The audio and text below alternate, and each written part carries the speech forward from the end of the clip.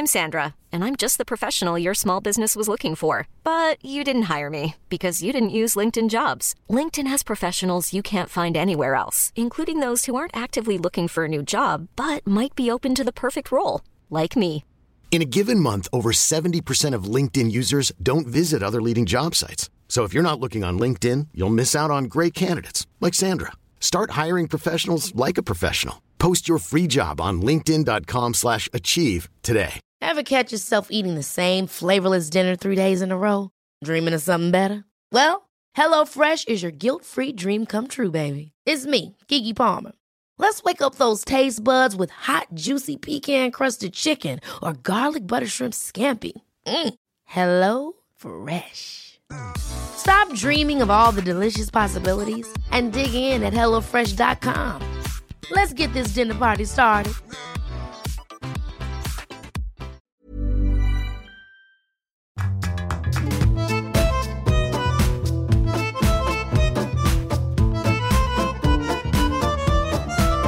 Hello, welcome along to Writer's Routine. This week we'll take a look inside the working day of Mel Sherratt. She's got a brand new book out. It's called TikTok. It's a crime, it's a thriller, it's psychological, it's suspenseful, it's procedural as well. And you can hear how that got from her brain down onto the page. We'll talk about her dirty drafts. Also, how she felt that she got better when she took the stoke, as she calls it, out of her work. And we'll talk about how it was all about embracing new technology that helped Mel finally get success. I got made redundant actually in 2010. It was a case of I was desperate to get made redundant and I didn't really want to find another job, so as I could give myself 12 months off, and that's what I did. I managed to work for 12 months. I wasn't published then. I was with an agent trying to get published and being turned down. I was turned down for 12 years with traditional publishers, and the Kindle had come out on the market, so I just thought, I'm going to have a go at this, and I put it out on Kindle and then self-published, and that's the way it took off. And I didn't know whether I was going to be able to pay the mortgage if I didn't go back temping, so it was literally last chance saloon, and it just took off. So stay there, it's all on the way in this week's Writer's Routine.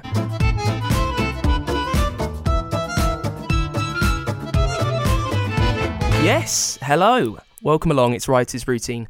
My name's Dan Simpson. Thank you so much for giving us a download and a play. This is the show where we take a sneak peek inside the working day of an author, a successful writer, to hear what makes them tick, how they first get ideas, how they take those ideas from their head, get them down onto the keyboard, onto the page with their pen, and really just get through the day. We get all those juicy little nuanced nuggets that you won't really hear anywhere else. Now this week we speak to Mel Sherratt. She's published 12 books. Her new one is TikTok. It's the second in the D.S. Grace Allendale series. She's written for so many characters like Grace. There's also the Ali Shenton trilogy. There's the Estate series, the Eden Beresford books. There's some standalones in there as well. And we'll talk to Mel about why she feels the need to invent new characters sometimes to tell some of the stories. It's all about genre, because there's a big difference, as we've learnt really in the last few weeks on the show, between psychological thriller and procedural crime and grit lit, which is something that I'd never heard before, but now seems to be everywhere in the show. And we'll talk about what she thinks about genre and why she likes to mix it up as well. Now Mel, she's from Stoke, and I think you can really hear that in her stories. I think she'll tell you differently. She argues that it's, as I said, ever since she took Stoke out of her books that she really came into her own. But I think her novels are ones that you can really get a sense of place, and there's a really strong voice in there that you don't get with too many crime novels. Now we'll talk about how she puts the clues to her crimes in normally during later edits. They come after she's had the main idea. We also chat about her dirty drafts, the words that she gets down that hopefully will never ever see the light of day ever again. And also with Mel in this chat, I like it because you can really hear the cogs turning. You know, she's really thinking through the answers to the questions. I found this with a lot of authors, the more I've been doing this show, is that they find it really hard to capture the magic of how they tell stories. That's kind of the point of why we're here, though. So I am really quite forceful with it sometimes, I think. You know, we're really trying to figure out what it is that makes them tick and how they write so much more successfully than some others are out there. So stick around for that. I think that's a real joy in this chat. We'll also get a top writing tip from a proper Australian sensation. And look, if you love Writer's Routine, if you enjoy what we do, and if any of the tips from our authors that we've had, over 60 authors, if any of those bits of advice have helped you out, then I've got a way that you can help us. I'll tell you more in just a sec. First, let's get right into it with Mel Sherratt, and we start as always with what she sees around her in the place where she sits down to write. It depends very much where I am at that time of day. First thing in the morning, I'm on the settee. I'll sit there for a good couple of hours while I'm having a cup of coffee and waking up. And I'll probably do a good 2 hours getting everything out of my head from the night before and working on what I've done. So, dog, husband, slippers. But after I've had my breakfast, I go straight into my office. So it's all my home comforts in there, my Big Mac. Tell me about the walls around your office then. Is there any photos or any books? Are there any form of inspiration in there as well?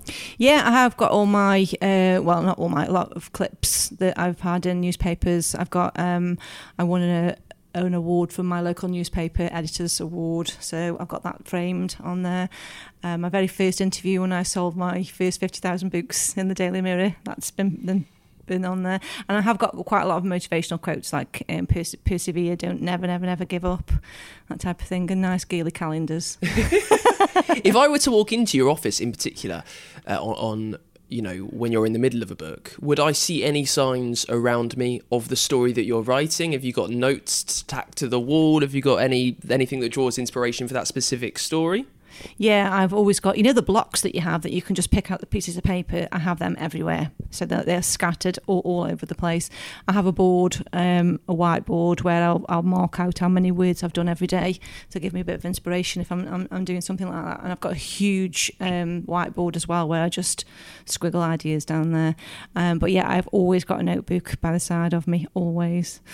So you said that you might start the day by writing in your slippers and your comfies in the lounge with your dog and your husband around you. You'll be writing on a laptop then, I assume? Yes. Is there any other constant that you need wherever you're writing to be able to tell your story? Anything that you must have nearby? No, apart from quiet. I can't. I can edit sitting watching the TV. Well, when the TV's on in the background, and music. But when I'm writing, I have to be silent. So there's nothing around me but just me in that little room with the door closed, and everybody else going, "Shut up." So it sounds like you're kind of letting your writing fit around the day to a degree. You're waking up, then you'll take your laptop where you're going. But the show is Writer's Routine, Mel. Talk me through yours. The moment you wake up to the moment you go to bed on a day when you are sat down to write, how does it look? Take me through the whole thing. Okay. I tend to get up about 6 o'clock and I'll go straight on to have a look at my books, how they're doing on Amazon. I've always done that. And then I'll get my laptop out and I'll either be... if I'm drafting, I'll probably draft 2,000 words pretty quick. I do what you call dirty drafts, so I'll get them out pretty quick. If I'm editing, I will read back what I've done from the day before. I find them first 2 hours from 6 o'clock till 8 the best time for me to sit down and all my ideas come out, and I can just literally sometimes pick a piece of paper up, write down, and the whole plot that wasn't there last night will just literally all the twists and turns will come down, which is really, really rewarding. I then take a break and I go do some exercise. I do 30 minutes on a cross trainer because I suffer from my back if I sit down too much. And then from 10 o'clock till 1 it's writing. Lunch break 1 o'clock till 5 I'll be writing till about 4, and then I do my admin and things then, and then night time I try and switch off. If I'm drafting, I can switch off and read. If I'm editing, I'm reading what I've done. So you talk about your dirty drafts. Yeah. In a day, maybe, if you're in the dirty draft stage, you're really cracking through the words. How much do you tend to get down? What I tend to do is, because I'm always project managing something else, so I'm always working on probably 2 or 3 books at the same time. So if I'm drafting, I will do 2,000 to 3,000 words quickly every morning, and then it gives me the rest of the day to do everything else. But when I say I do them quickly, I'll get 50,000 words down of a draft in a month. And then it will take me a good 2 or 3 months to continue to change it. I sort of get to 50,000, and then it takes me a long time to get to 60,000 because I'm taking away what I'm editing, and then I'll take that draft and then I'll take that to 80,000. When you're dirty drafting, you're almost not finishing the story. You're just getting to a point where it's big enough that you kind of understand what's going on?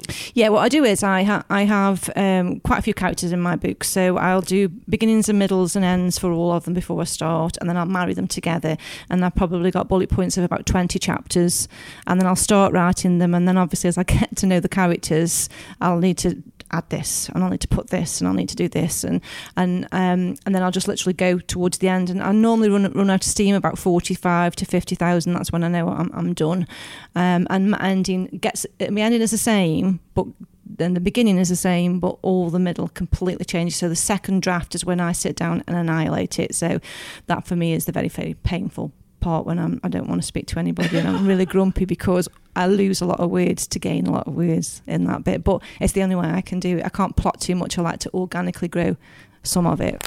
I just have to get it done, and I suppose I use a program called Scrivener for do my writing on, and I literally say that I've got to do that 80,000 words by that target, and sometimes I'll only have to write 200 words a day and I can get to that target. Sometimes if I don't do anything on it, it will be 2,000, and then that's when I start panicking. But that is the only way sometimes I can do it. What I try to do is 1,000 words each day on a project that I'm doing, and it could be 2 or 3 projects that I'm working on at the same time. If I am second drafting or if I'm doing structural editing, I can't do anything but. So everything else gets chucked to the side, even the emails. Nobody hears from me for a bit. I literally have to go to ground when I'm trying to figure out what's going on. Talk to me about the second draft then quickly. You said it's a pretty torturous part of your storytelling. How does it work? So what are you usually... your 45, 50,000 words that you've got. What does it take the form of? And then how do you both strip it back and flesh that out as your second draft? And then how do you know that your second draft is done and you need to move on to your third draft? Just try and weave me through that if you can. What I tend to do, and I have to say I'm on writing book 18 at the moment, and I think every single one I've written a bit differently, so I never actually get into a routine, but I will do the 50,000 words and I will read it back, and then I will know in my mind where I need to put everything, but I'll start right from the beginning and edit and add to that, and by the time I get to the end, even the bits that I was going to put in originally have completely changed. So what I tend to do is I work on 10% of the book, and I do on my second draft, I will blast it out over 10 days, do 10% each day, and then read that 10%, do another 10%, and then skim read the 20%, 30%, skim the read all the lot just to keep it in my mind. And when I get halfway through, I then have to concentrate on the second half, which then means some of the first half has to change. So I have to try and keep the whole story in my head, but it's the only way I can do it, 10%. Because it's so intense and it's 10 days, I can keep most of it in my head. It's interesting that you're writing as you're editing. That's kind of an interesting way that you're doing it. Do you find that when you are writing the second half of your story, maybe the latter 40,000 words, are they almost a better quality first time round because you fleshed out what you know the story is in your head? Yes, I think they are. And I think when I very first started, I would write 100,000 words, and then that would be my first draft, and then my second draft would probably lose 50,000 of those words and put new 50,000 words in to actually get the 100,000. Now I think because I've done so many, I do tend to do a skeleton, and then I'll add words to it. So I am probably more self-editing now, whereas I didn't before. So like I said, that's why every draft seems to be, I just pick up something different every time I do it. It strikes me, 18 novels in now. Yes. I think we'll talk about how your writing process has changed in just a second, because I really find that fascinating. But the editing process, this may sound like a cruel thing to put out there, and I don't mean it to, but it strikes me that 18 books down the line, that's quite a complex way of editing. Why is it like that for you? Why have you not got a more streamlined process than having to edit 6, 7, 8 times? I actually think this is more streamlined than when I first started. I think what I do is I tend to write the story first, get to know the characters. I love that when they go off and do certain things and come back to me and give me these little plots that I then go and develop. My second draft, like I said, is making sense of everything from the first draft and adding to it. My third draft then is more adding emotion, or I'll add description. So I layer every time I do something now. So rather than doing 100,000 words where I would have done everything as much as I could in one, and then realising that you don't want that scene now. There was too much to do in that. So in one way, it's more streamlined because I know exactly what I'm doing. And when I'm left with that second draft, that's 65,000 words of pure story. So in other words, I can just add another 15,000 words of description, and there is the book for the first draft. It's almost like it's not an edit. That's almost like it's just it's a rewrite, I suppose, isn't it? Yeah, I suppose I call it editing, but it's building almost, isn't it? First, second, third draft. Yeah. You've got this, strict structure of how your writing works. All these edits that you're doing, 10%. Talk me through how that writing process has changed through your 18 books. I mean, you started off trying to crack out 100,000 words in one. Mm-hmm. How has it kind of developed through those 18 books? I think a lot of it was to do with when I was starting out, I was working full time as well. So I could write 1,000 words in the morning before I went to work and never ever touch it for a couple of days. And I had certain times, and I probably I didn't have much self-belief then as well, that I could actually to write the book. So now I do have a belief that I it is a job for me. I can go out and do it. So I know my structure now. And even though it does change every now and then, it still gets to the same element at the end. I got made redundant actually in 2010. Coming from a small city of Stoke-on-Trent, jobs aren't... They aren't scarce, but there isn't that many good jobs there. And I was working for the local housing office, fairly good job, and got made redundant. And it was a case of I was desperate to get made redundant, and I didn't really want to find another job, so I could give myself 12 months off, and that's what I did. I managed to work for 12 months. I wasn't published then. I was with an agent trying to get published and being turned down. I was turned down for 12 years with traditional publishers, and I was getting to the stage there where my first novel that went out, Taunting the Dead, was completely rejected by all the publishers again, and the Kindle had come out on the market, so I just thought, I'm going to have a go at this, and I put it out on Kindle and then self-published, and that's the way it took off.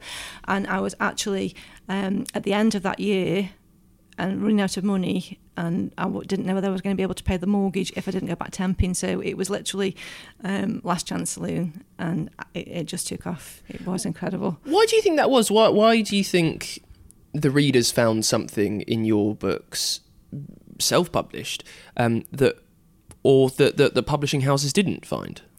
I'm not quite sure whether it was because the Kindle was brand new and there wasn't as many books as there was out there, but something does have to make that book rise to the top. And I don't know whether it was the cover or whether it was the quirky title.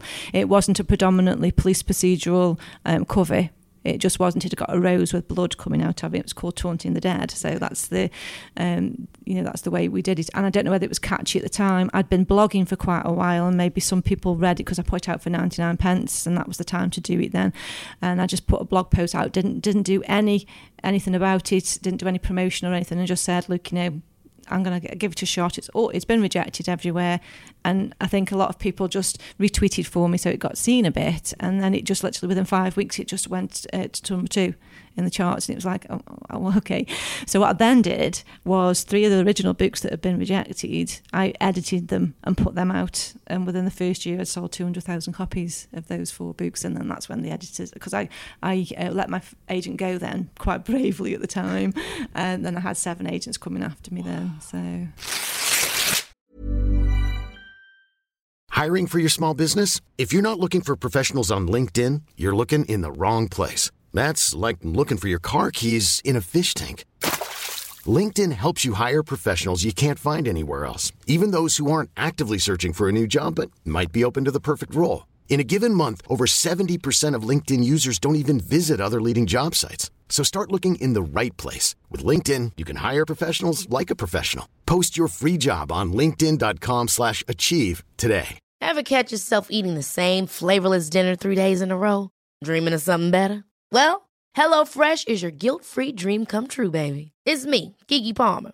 Let's wake up those taste buds with hot, juicy pecan-crusted chicken or garlic butter shrimp scampi. Hello Fresh. Stop dreaming of all the delicious possibilities and dig in at HelloFresh.com. Let's get this dinner party started.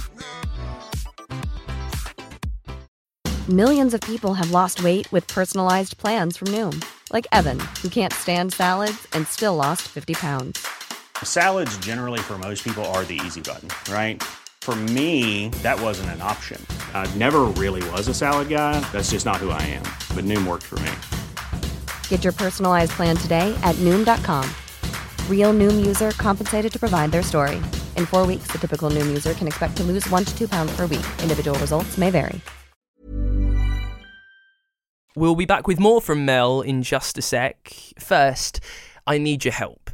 If you like the show, if you enjoy what we do, if you've got any tips in the last 60 episodes from all of the authors that we've chatted to that have really helped the way that you tell your stories, perhaps you can tell us. If you want to support what we do on Writer's Routine, then you can. I've set up one of these Patreons, which is where you can pledge some money to be part of the inner circle of Writer's Routine. And it helps support us every single month. It helps us keep going.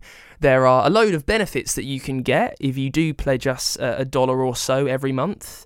Anything from shout-outs on the show to Writer's Routine merchandise, even ways that you can tell me questions to ask authors that you will then get in specific episodes that will only be available to Patreon subscribers that not everyone else can hear. And it just really helps us do what we do. I love doing the show. I love learning loads from the authors that I chat to. I really enjoy speaking to writers whose books I've read for like the last 20 years or so. I love being in the same room as them. But, you know, everything adds up. It takes a large chunk out of my day. It takes a large chunk out of my bank account as well. Just ferrying all over the country, buying new equipment to record with, buying coffees and pints for the people that I chat to. So if you want to support the show and very simply help me with that and show your love for Writer's Routine, I'd love for you to get involved and just donate a dollar or so every month, the price of a cup of coffee or a pint for me to say thank you. You can get involved and help us out right now by going to Patreon, Patreon, patreon.com/Writer's Routine, and you can become a supporter there. It's got all the details on the website, patreon.com/Writer's Routine. Hi, my name's Trent Dalton. I'm the author of Boy Swallows Universe. And here's my writing tip. The brain edits the book and the heart writes it. It is your responsibility to dig as far down into that pumping, gorgeous organ and find that thing that you are most afraid of and write from that place. And then that thing will turn to gold and will also turn into your book. Good luck. You see, it never ends. There's something else that you can do for us. If you've got a writing tip that's really helped the way that you tell your stories, just like Trent, you can share it with us and I'll tell all of our writing community here on the show. You can let me know your piece of advice right now on the contact page over at writersroutine.com. Right, desperate calls for all sorts of help out the way. Thanks so much for sticking with me through that. I'm British, you see. It's very hard for me to ask for help and even worse, to ask for money without properly tensing up. I'm feeling very stressed right now, so let's move on with it. Let's get back into it with our chat with Mel Sherratt. Her new book is TikTok. It's the second in her DS Grace Allendale series. And in this half of the chat, we talk about plotting in her story. How much is planned beforehand and how much is simply told to her by the characters when she starts writing. Also, you can hear about how much she knows about her story when she starts typing away. And we get back into it, talking about genre. You know, the differences in the genres that she writes, because she writes all sorts. Procedural crime, I've already said, grit lit, psychological thriller. And I'm wondering how she knows what genre she's going to write when she sits down and starts to tell her story. The characters come to me with their stories. So sometimes it will be a police procedural, sometimes it will be a psychological thriller, sometimes it will be women's fiction. So it's whatever character appears in my head.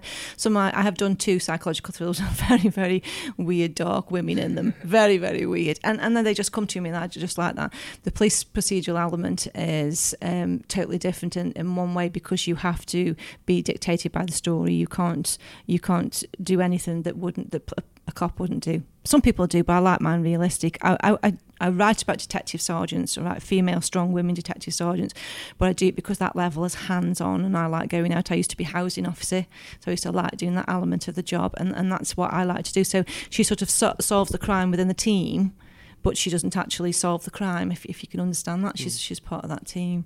Because you're so at the liberty when you write a police procedural of the rules and the regs of, the police, how are you researching this? How are you making sure that everything you're writing is how it would happen? I have a friend cop now. To be fair, I have quite a few in Stoke now that I can just go to. I'm a member of a Facebook group. It's a private group, but there's about 100 crime writers in there, so you can ask any question in there, and there's ex-cops, there's lawyers, and all sorts of other things in there.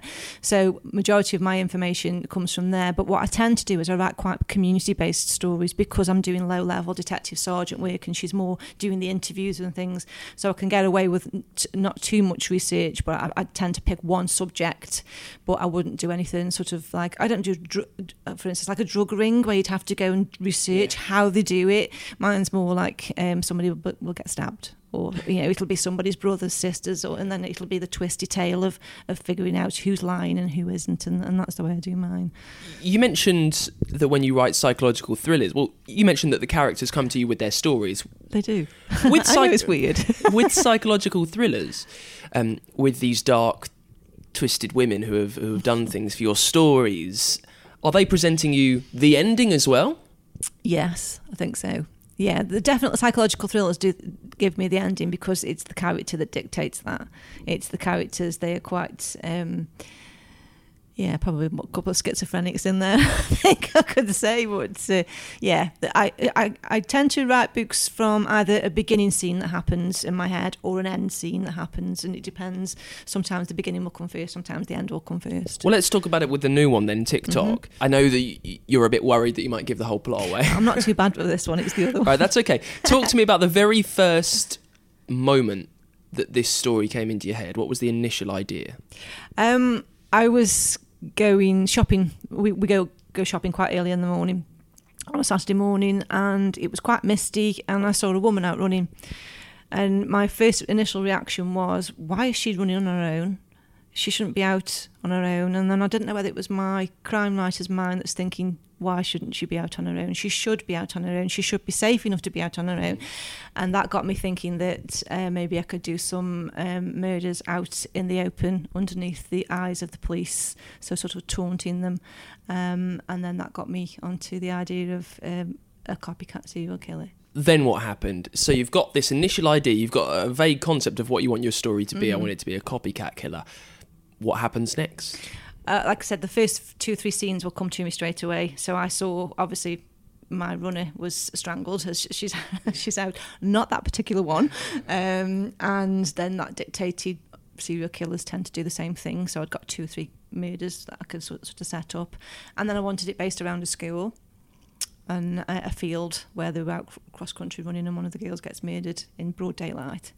And that was the moment. And then obviously from then I tend to write the story, go back and put the police clues in afterwards. I would say I've probably got 70% of the book before I start. Right. And then I'll let the rest be dictated to by the characters as they come along, and they'll do something off screen, and I'll think, oh, that's good, that'll give me a twist to that. But yeah, I would say 70% of the book is planned, ready to go.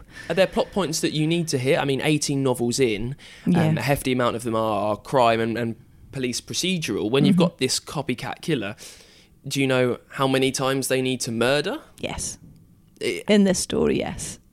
Did you know that because of the idea, or did you know that because of the way things are done in your genre of writing? I actually think that came out in the first draft. It wasn't going to be a copycat killer. It was just going to be 3 women out and then finding that out. So that's what I do when the story starts to evolve. That's where the ideas come from. So that was more or less, that was organic, that bit was. So you've got your, no, it's fun. You've got your whiteboard at home. Yes. With the, I'm wondering just what structure your plot takes. I mean, have you got a spreadsheet? Do you know exactly what's happening, the beats that are hitting where? Talk me through that. Yeah, I'll do like I said, a beginning, middle, and end, and all bullet points. And what I tend to do is, which works out for me, as I do something has got to happen. I've seen the story grid, and I quite like that story grid where you got your act 1, act 2, and act 3, act 4. But mine tend to be 4 acts, but also I do something at 10%, something at 25%, something at 50%, something at 63%, something at 90%, and then that's the end. And that for me, how I plot that out just tends to fit. I don't know whether that's because I've written so many books now, but that's the way I work. Something has to happen there, and even if it's the just a twist or a clue, that comes at the 50% mark, something big is there, because that to me is the mirror point, whereas you've been leading up to it and now you've got to figure it out. You said that you dunk your clues for your policemen and how they're working things out in the next few edits. How are you making sure people can't see over the cracks? How are you ensuring that the re-edits are seamless in their appear through the story? I think sometimes that comes with the structural edit, because I think you can be so close to it, and as you're telling a story, you've given something away that needs to change, and because you are actually telling the story as it happens, and you've got to not tell a lot of it because it doesn't come out in the final bit. So for me, it is just that rereading and thinking that's too obvious, or that isn't obvious enough, or will I put a red herring in here? I love my red herrings, obviously we do, don't we? But I think with the element of that dirty draft, that I call it, that first draft, that will actually bring up the red herrings as well. So probably my first bit will not have many red herrings in it. The red herrings will come as like I said, somebody might introduce themselves and I think, oh, he could be great, because we don't really know much about him, and why has he appeared to me now? And then he'll end up with his own story. So there is an analysis there. Yeah. It does seem like you're a fairly analytical author. Mm-hmm. How do you know what you want your stories to be? You know, when you're reading crime, you've written so much of it. How do you know now what one of your tales needs to read like? I probably don't. I probably just get an idea and a notion, and off I go from there. It's just I like I said, doing community-based things. So I'll hear something in the news, and I'll carry on with the story and flip it and do things like that, and that gives me the elements and the basics of it. Crime fiction is always thought of as being written in quite a direct style. Often there's not much floral prose that's going in there. Mm-hmm. How much do you think about the words that you're telling your story with, how long your sentences are, the tone of voice that it's being told in? Yeah, I'm a very, very short, sharp sentence person. I absolutely love just to get in there, and I like... There isn't much violence in my books, but people will say they are very violent because I'll give you half a page and then you imagine the rest. And I quite like that. They are really short, punchy sentences that even I read back sometimes. Ooh, but that will just imagine that one thing for me. So yeah, that's... Why is that? Where did that style of writing grow from? I think that's my background. I think I'm not very well educated, as I say. I'm high school educated. I've never been any further than that. And I think it's the way we write in the city. We're very self-deprecating. There's quite a funny sense of humour in my books that some people get and some people don't, unfortunately. But yeah, I think I just tend to... There won't be much description in my books. The only description will come probably from reading in between the lines. So you won't find much in there.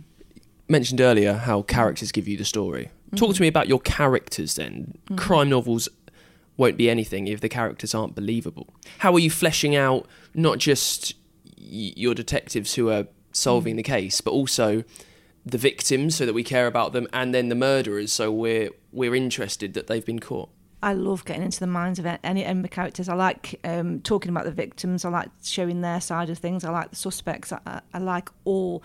I suppose it depends on exactly what the story is. For instance, one of my stories, Follow the Leader, is based on a serial killer who's playing a game, and he's actually killing people who've bullied him in his past life. Now, to me, that was a really, really big moral story that probably came from I was bullied when I was at work. So certain elements like that will come across in the character. I think actually I've taken the Stoke out of my books, which is quite a funny thing to say, but my books seem more grown up now. The tone of the words and the sentences, where I think I've learned a lot more about grammar because I've worked with so many different editors. I think they're a bit slicker than they were before.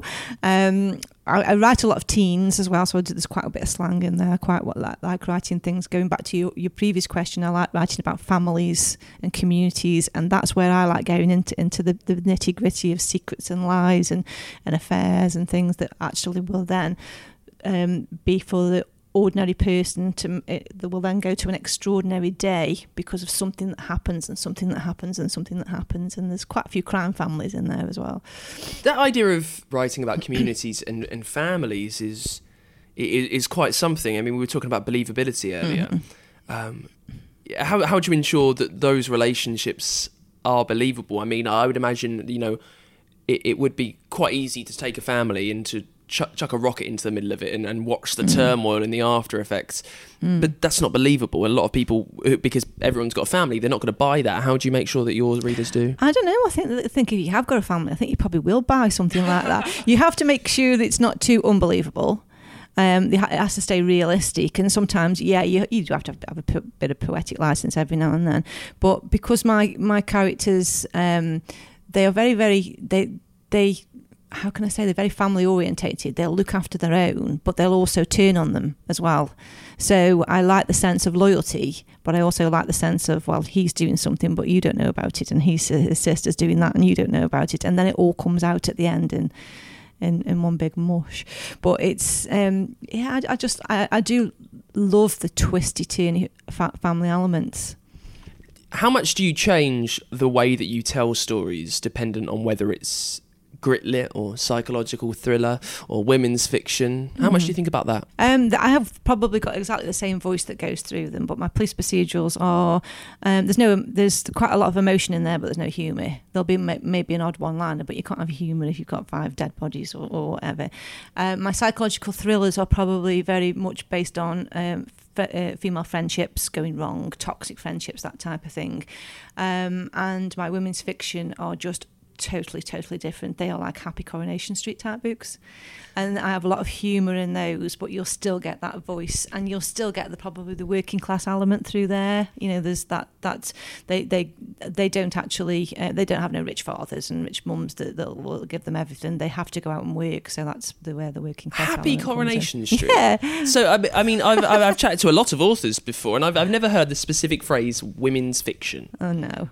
What is it? It's not a very good term, to be fair, because men will read our women's fiction, but to me it's about friendships and love and romance, and what can happen if you have got friends to get you through that type of thing. It's about love and relationships, where obviously my police procedurals are basically about somebody murdering somebody, even if it isn't a member of their family. For me, women's fiction is escapism. I don't escape when I read a crime novel. I don't escape. That's more justice. I'm giving justice to somebody by writing that. But women's fiction for me is just escapism. I can just pick something up and relate to it totally. And that is it for this week's Writer's Routine. Thank you so much to Mel for coming down to London, having a chat with me all about her brand new book. It's called TikTok. You can find out loads more about it over on our website, which is writersroutine.com. If you get a chance, by the way, and if you like what you've heard today, I'd love for you to leave us a review over on Apple Podcasts, if that's how you are listening to the show. Getting really nice words and some lovely comments in that at the moment from all over the world. If that's you, thank you so much. If you've not left us a review yet and you want to very quickly say thank you, you can over on Apple Podcasts. If you would like to say thank you in an even greater way, I'd love for you to do that, for you to find us on Patreon, patreon.com/Writers Routine. Just for $1 or so every month, you can say thanks to what we do. You can get some Writers Pod merch in there as well. And there's even a way that you can tell me questions to ask future writers on the show for episodes that will just be available to you and no one else. That's by finding us at patreon.com/Writers Routine. Now, next week, something a little bit different, but just amazing, I think. Not a specific genre writer that we usually have on the show. We'll be chatting to the Syrian-Canadian refugee and LGBTQ activist turned author, Ahmad Dani Ramadan. We'll chat about his brand new debut award-winning novel, The Clothesline Swing. And it's completely different to anything you will have ever heard or read before. It's going to be brilliant. I'll see you then with Ahmad Dani Ramadan next week on Writer's Routine. Bye!